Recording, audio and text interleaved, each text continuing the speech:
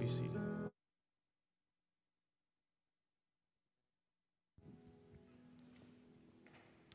Well, I sense the Spirit of the Lord is present with us today, and thank you so much, worship team and Pastor Andy, for leading us in worship. And now it's time for us to worship through the Word, and there is much in what we're going to read today that should call us to worship. As I begin this series in Genesis chapter 1, you can open your copy of God's Word and go ahead and begin turning there. Obviously, the way I promoted this sermon is that we're going to be looking at the Genesis and comparing it to Revelation, and that's true. The primary amount of my time is going to be spent in Genesis, Genesis chapter 1 through 3. Today, Genesis chapter 1. The reason that I wanted to do this series, really in large measure, was just because of Genesis 1 through 3. But then God began to put on my heart that there is so much in common with Revelation 22 and 23 and Genesis 1 through 3. And so I want to try to draw those comparisons within this sermon series, because so much of our faith is embedded in things that happened in the past. I mean, you believe in Jesus and you trust Jesus, His death on a cross, His resurrection, all those things happened in the past. And of course, when we go further back, we get to Genesis, but many other things that happened long ago. But also, our faith is placed in things that are yet to happen. Jesus has not come back yet, but our primary faith, the next primary event that we're looking for of biblical proportions, is the second coming of Christ. And so much of our faith is looking forward and looking back. And Jesus says about Himself in Revelation chapter 22, verse 13, He says, I am Alpha and Omega, the first and the last, the beginning and the end. This is where I get my title for this series, The Beginning and the End. We're going to look at the beginning of time and the end of time. We're going to look at passages at the beginning of the Bible. We're going to look at passages at the end of the Bible. And we're going to study a lot of different things. We're going to study, for example, about the first marriage. But we're also going to see there's going to be a final marriage, the wedding supper of the Lamb. We're going to study things like how we were created in God's image in Genesis chapter 1. But we're also going to see how we're going to be fully and completely one day restored to God's image. We read about that in the book of Revelation. We're going to look at things such as the fall of man, very first sin that was ever committed, and the person, Satan, who basically facilitated that.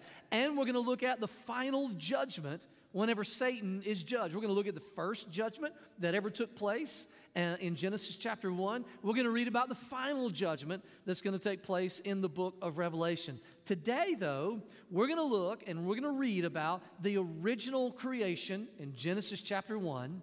We're going to compare that with the final creation that we're going to read about in Revelation. And then, of course, we're going to talk about what it means to be a new creature in Christ, something that we don't have to wait for, something that can happen in us today. But to begin this message, I want us to look at Genesis chapter 1, the whole chapter. Now, if I was really going to preach the whole chapter, we need to skip lunch. Y'all need to stay throughout the afternoon, and it would take an incredibly long time. So what I'm going to do is I'm just going to boil it down to a few core principles that we're going to really celebrate today. Something that, just as we've already done through song, we're going to celebrate the fact that God created this world. So I want to ask you to stand with me as we look at Genesis chapter 1.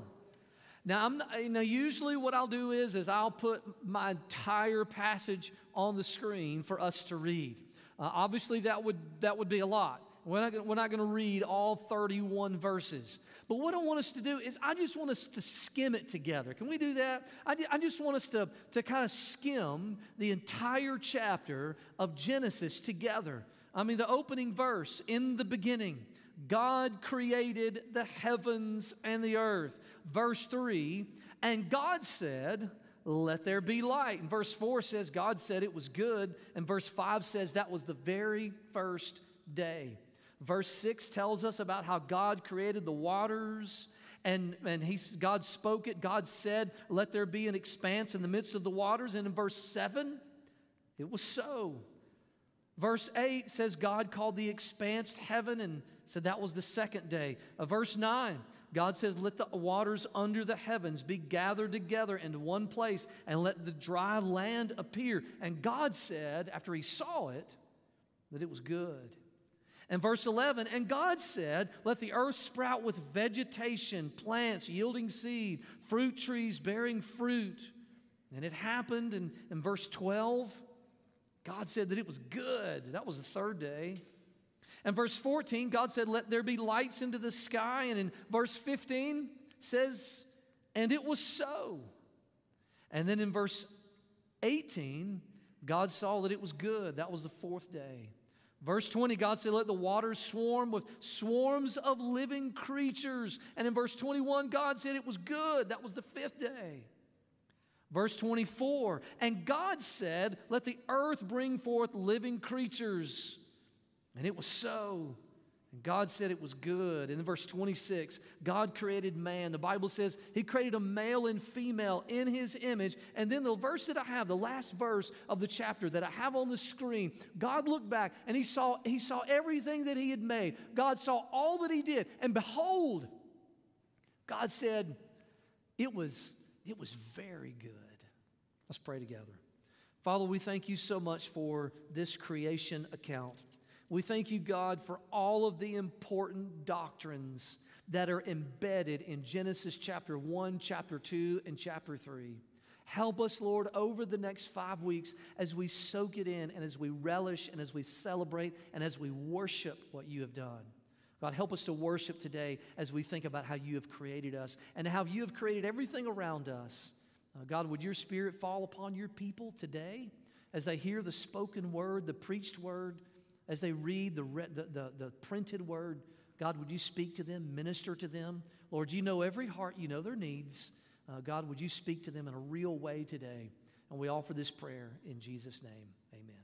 Thank you. You can be seated.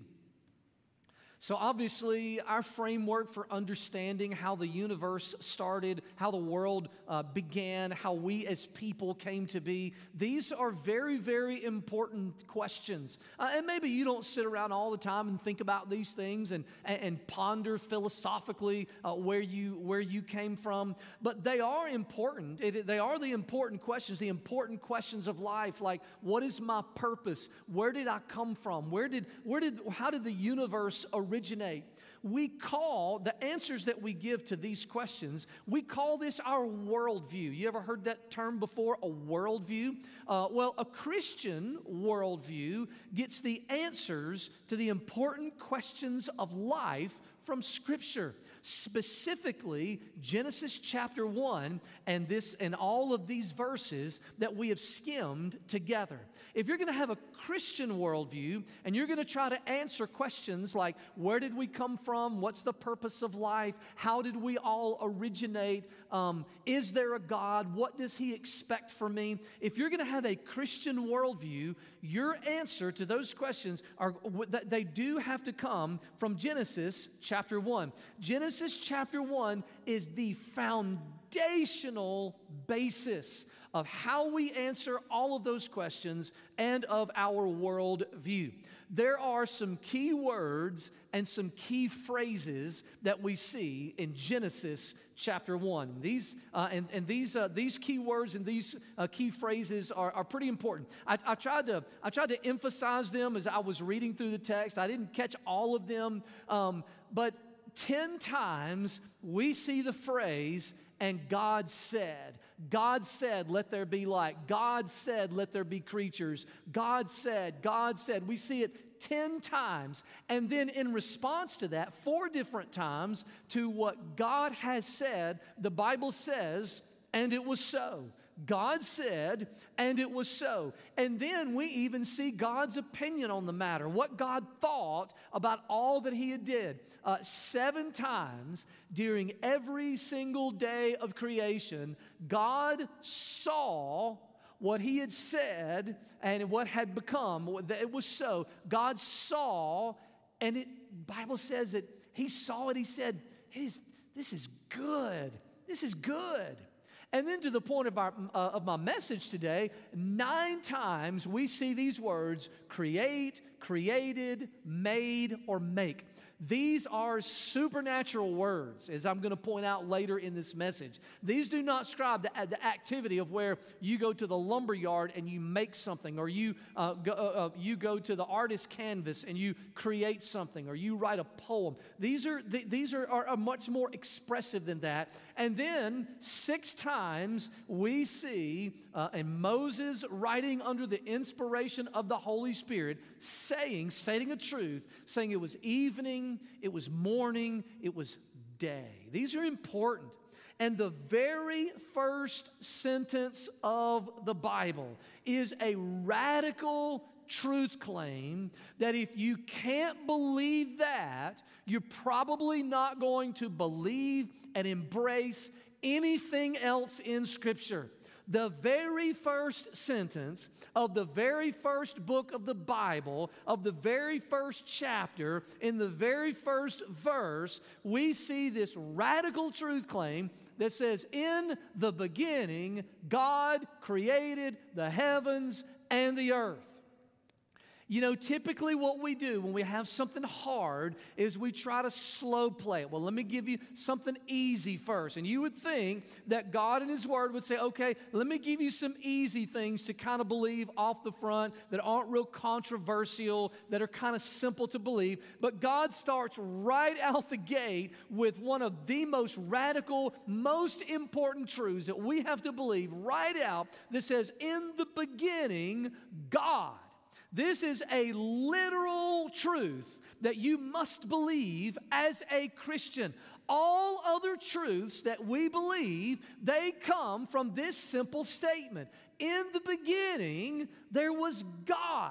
If you can't believe that, you're not going to be able to believe all the other truth claims. You have to believe that before there was sun, before there was moon, before there was light and water and land and vegetation and trees and stars and fish and sea creatures and land animals, before there was any other living organism, there was God.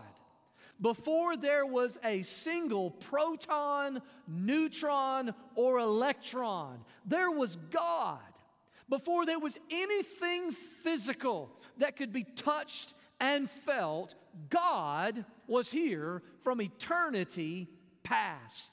If you can't believe that, if you can't believe these opening 5 words of Scripture, then nothing else that you read in the other 66 books is going to make sense to you. And let me tell you, there's a lot of people that don't believe this. There's a whole bunch of people that do not use Genesis chapter 1 and the first four words of Genesis chapter 1 as the basis for how you explain life and the universe. And this is nothing new to you. We know that Darwinian evolution is taught and presented everywhere as fact. And Darwin's theory of evolution is simply this. A random explosion began the universe about 4.5 billion years ago, and human beings, along with all other life forms, biologically evolved from simple organisms into complex organisms over millions of years. Okay, you've heard this. This is nothing new. All you have to do is just go to any government school, whether it be middle school, whether it be high school, whether it be elementary, whether it be college. 95% of government schools, public schools in our nation teach this, and in most states, they are required to teach this as the foundational bedrock theory, or no, they don't present it as theory, they present it as fact. This is the keystone fundamental claim of modern biology, and all of you have heard this before. Now, stated simply, I'm just an old boy from Mississippi. What this says is that at first humans were tadpoles, then they became monkeys, and then the human life forms that we see now. Now look, looking at some of you, I almost want to believe that, right? I've seen some people that I'm like, man, that Melungeon is probably not of the human race previously. Here's the thing. This is a theory that is presented as fact. And it is being taught all over our nation, not in all of our schools, but in most of our schools, along with other stuff that's pretty crazy. Right now, I'll get into this. I'll get into this whenever. I guess I'll get into this next week maybe, but the whole gender confusion, the whole redefinition of marriage, redefinition of what a man is and what a woman is. Listen, if we want to really answer those questions, we don't go to the psychologist, we don't go to the sociologist, we don't go to the scientist. We go to Genesis chapter 1, chapter 2, chapter 3 in order to understand our real purposes and origins and future as a human race. You see, what we believe in the beginning, God. That's what Christians believe. Christians believe in the beginning God, not some godless theory that removes him from all human origin. And God did something specific in order to bring about this universe and in order to bring about the human race. The Bible says, in the beginning, God created. Now that's a great word. God created. And I've told you that this word, created or made, is used several times all throughout Scripture. This is a word that describes a supernatural event.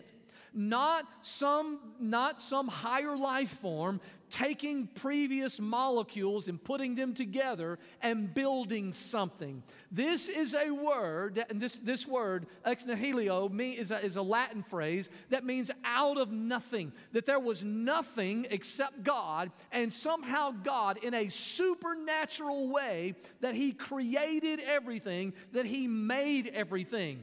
While this might have brought about the physical universe, this is not as much of a physical event as much it was a supernatural event. Just like whenever Jesus rose from the dead, there was something supernatural in that. When the Red Sea was parted and God's people crossed, there was something supernatural in that. There's no physical explanation for how Jesus healed people of leprosy and raised people from the dead, how He ascended to the Father, how one day He's gonna unleash all the events of Revelation. These are supernatural things of divine origin. And that's what Christians believe. Now, there are two views. I'm gonna dabble in this a little bit. I don't want to spend too much time.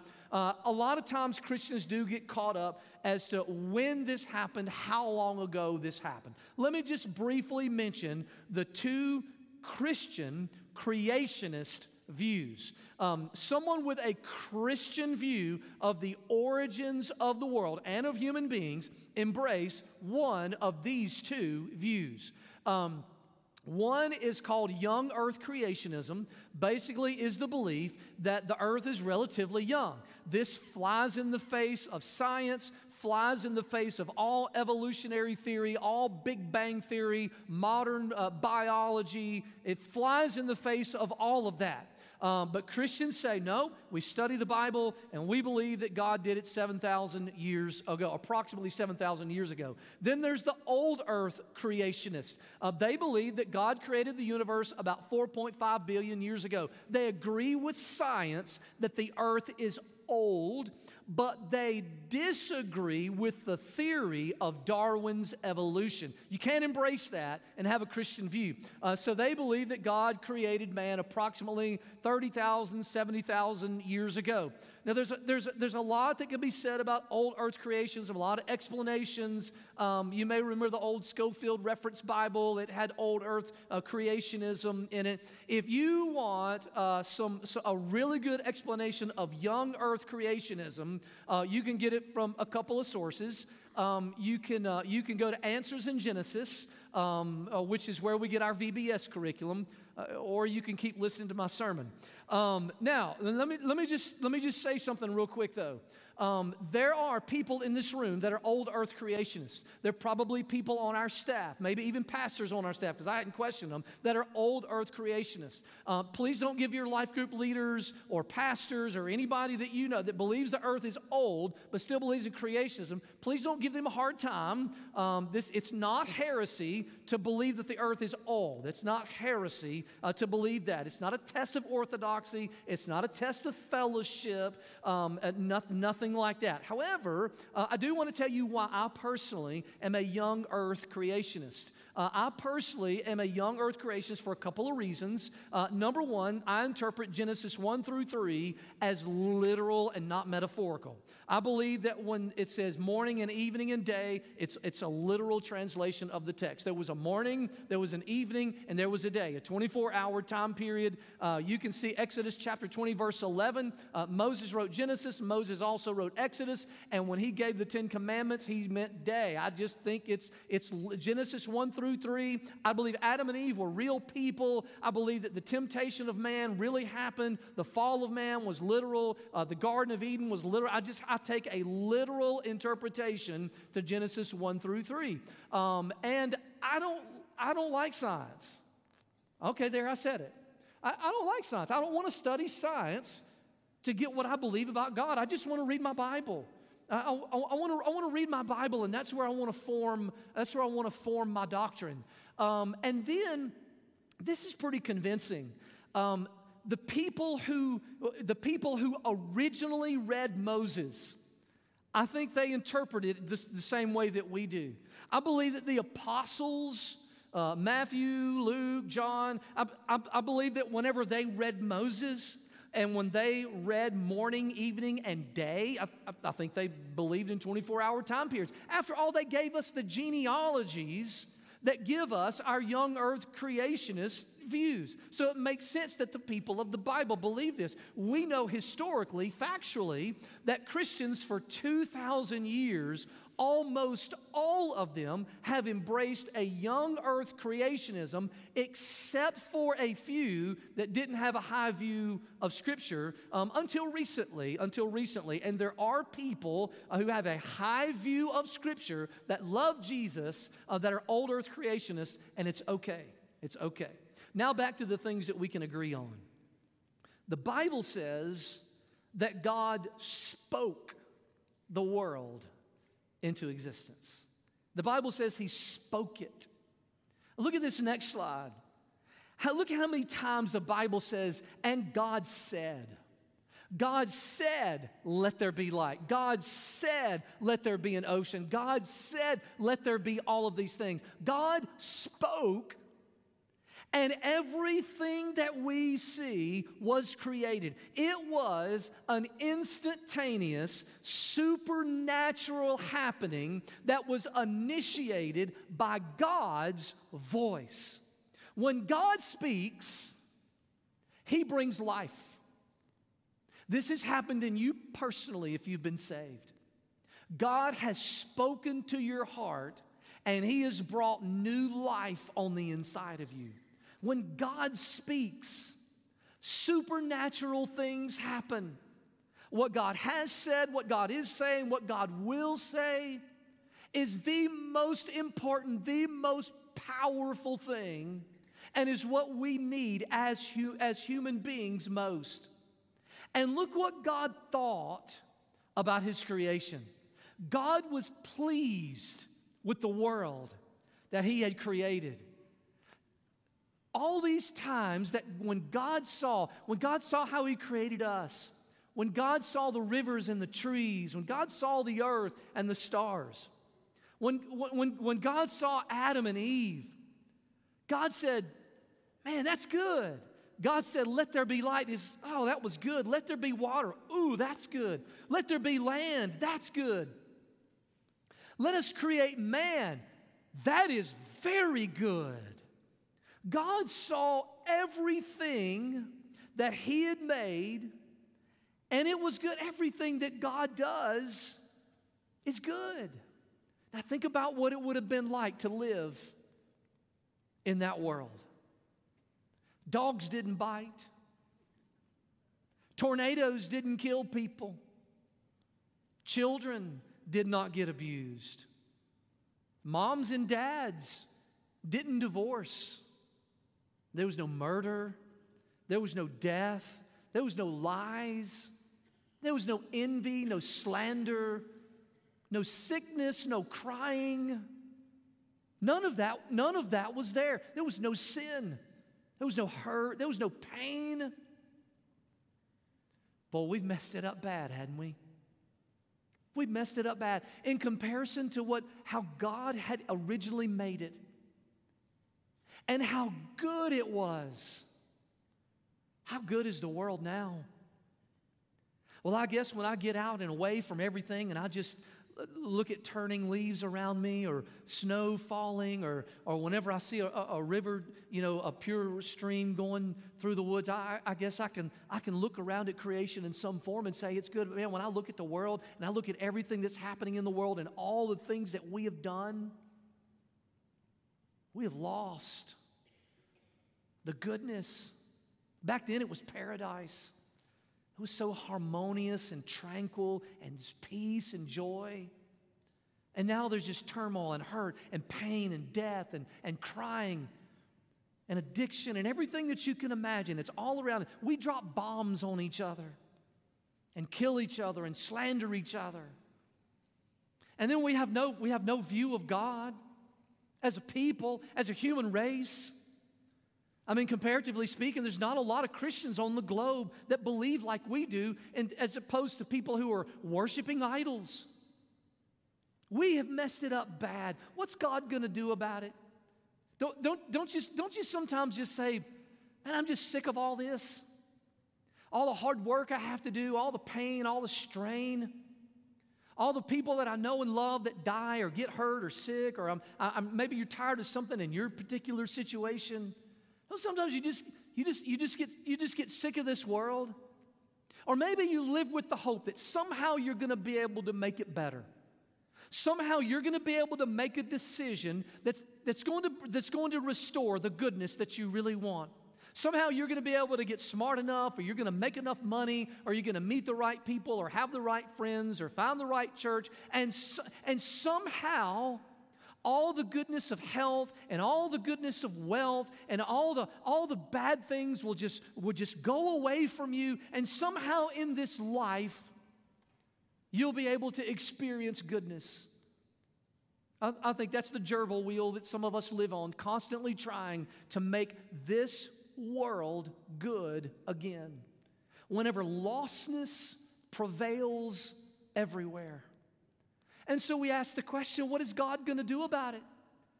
If He made it, it was so good, and if He made it, it was perfect, and it was harmonious, how is God going to fix it?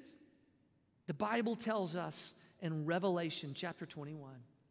In Revelation chapter 21, the Bible says, then I saw there was a new heaven and there was a new earth, not the earth that we see now, a new one.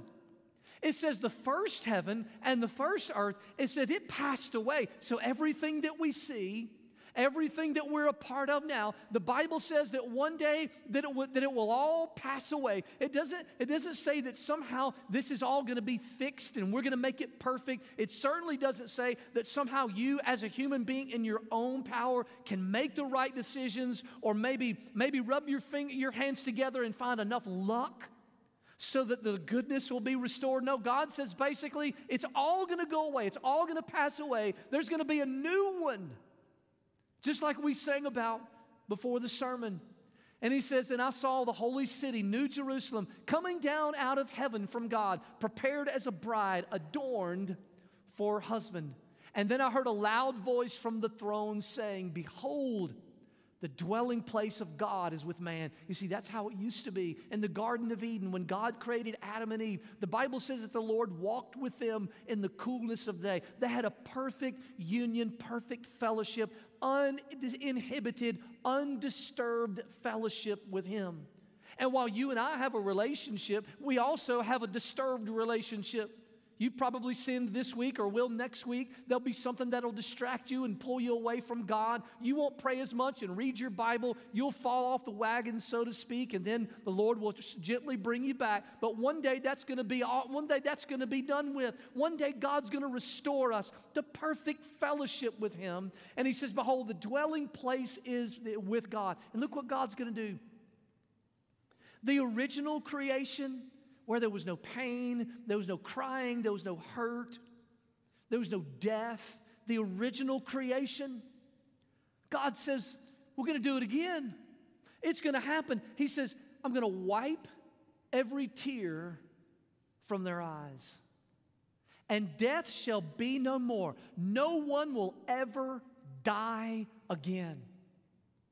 There shall be no mourning. No one's going to cry anymore. There's not going to be any more pain. Right now, this can be found in the life of each and every person that's here. Each and every one of you either have recently or will very soon experience some type of crying or death or mourning or pain. It's the reality that we live in. But God says one day all of that is gone, and this time it'll be permanent. And He says, for the former things, speaking about all those results of sin, the former things will all be gone. You want me to tell you what one of the hardest things about being a Christian in this life? And to be frank, one of the hardest things about preaching the Bible and trying to give comfort to Christians, one of the hardest, most frustrating things is God gives us all of these wonderful promises, like this one, but He tells us that we have to wait. Our bodies get sick and we say, Lord, I don't want to be sick no more. And what we want to hear is that God is going to heal us tomorrow. But what God has said, I got plans for your healing, but you're going to have to wait for it. Some of us feel inside of ourselves, it's like I have this sin that I struggle with and I can't shake it. And it's like we want to think God's going to deliver me from that tomorrow and it'll be gone from my life. God has promised to deliver us. But He said it's going to happen one day. We have to wait for it. We have to be patient. And we have to groan for it. Look what the Bible says in Romans chapter 8.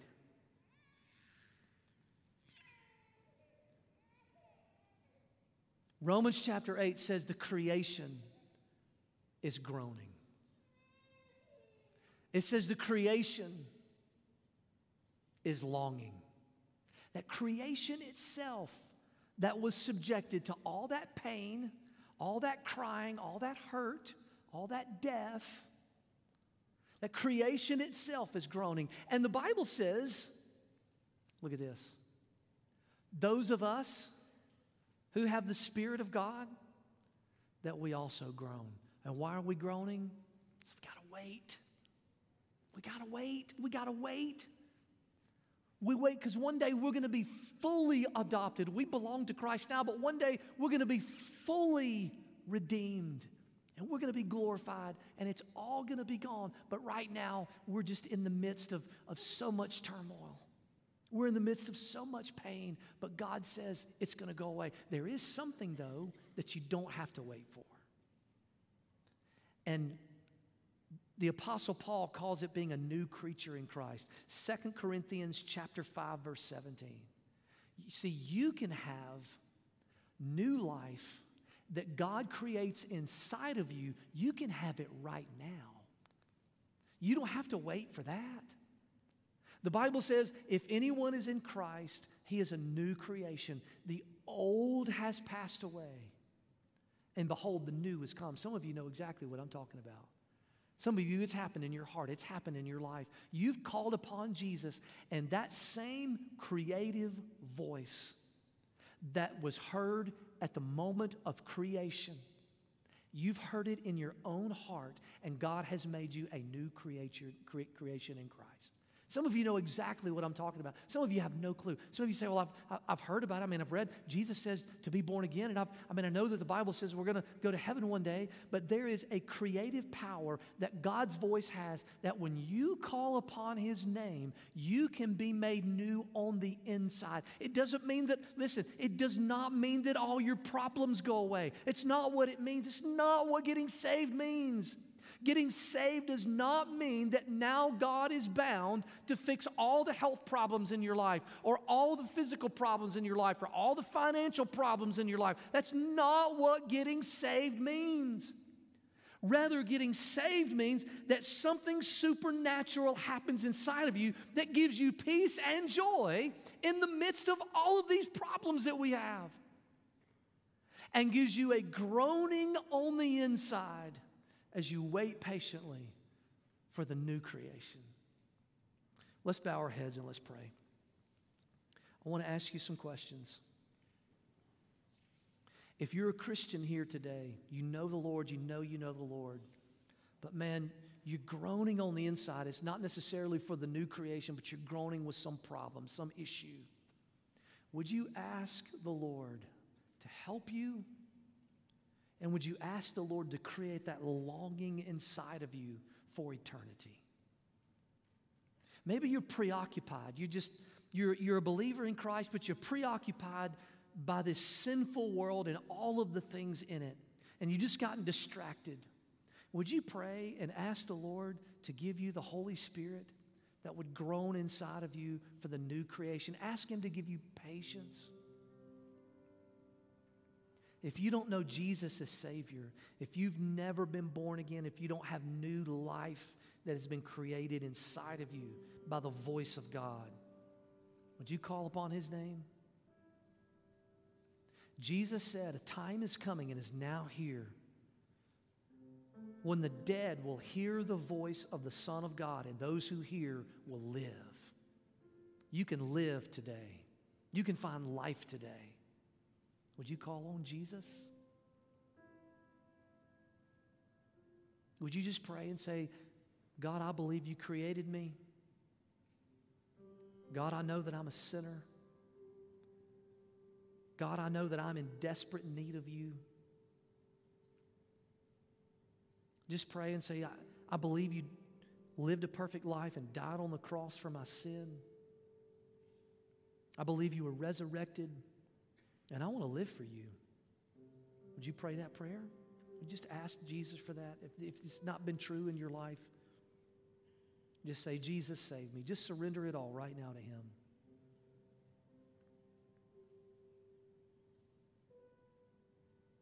We'll open the altar for anybody that wants to come and pray. I'll give you a few minutes to pray, and then after that, Andy will lead us in a song.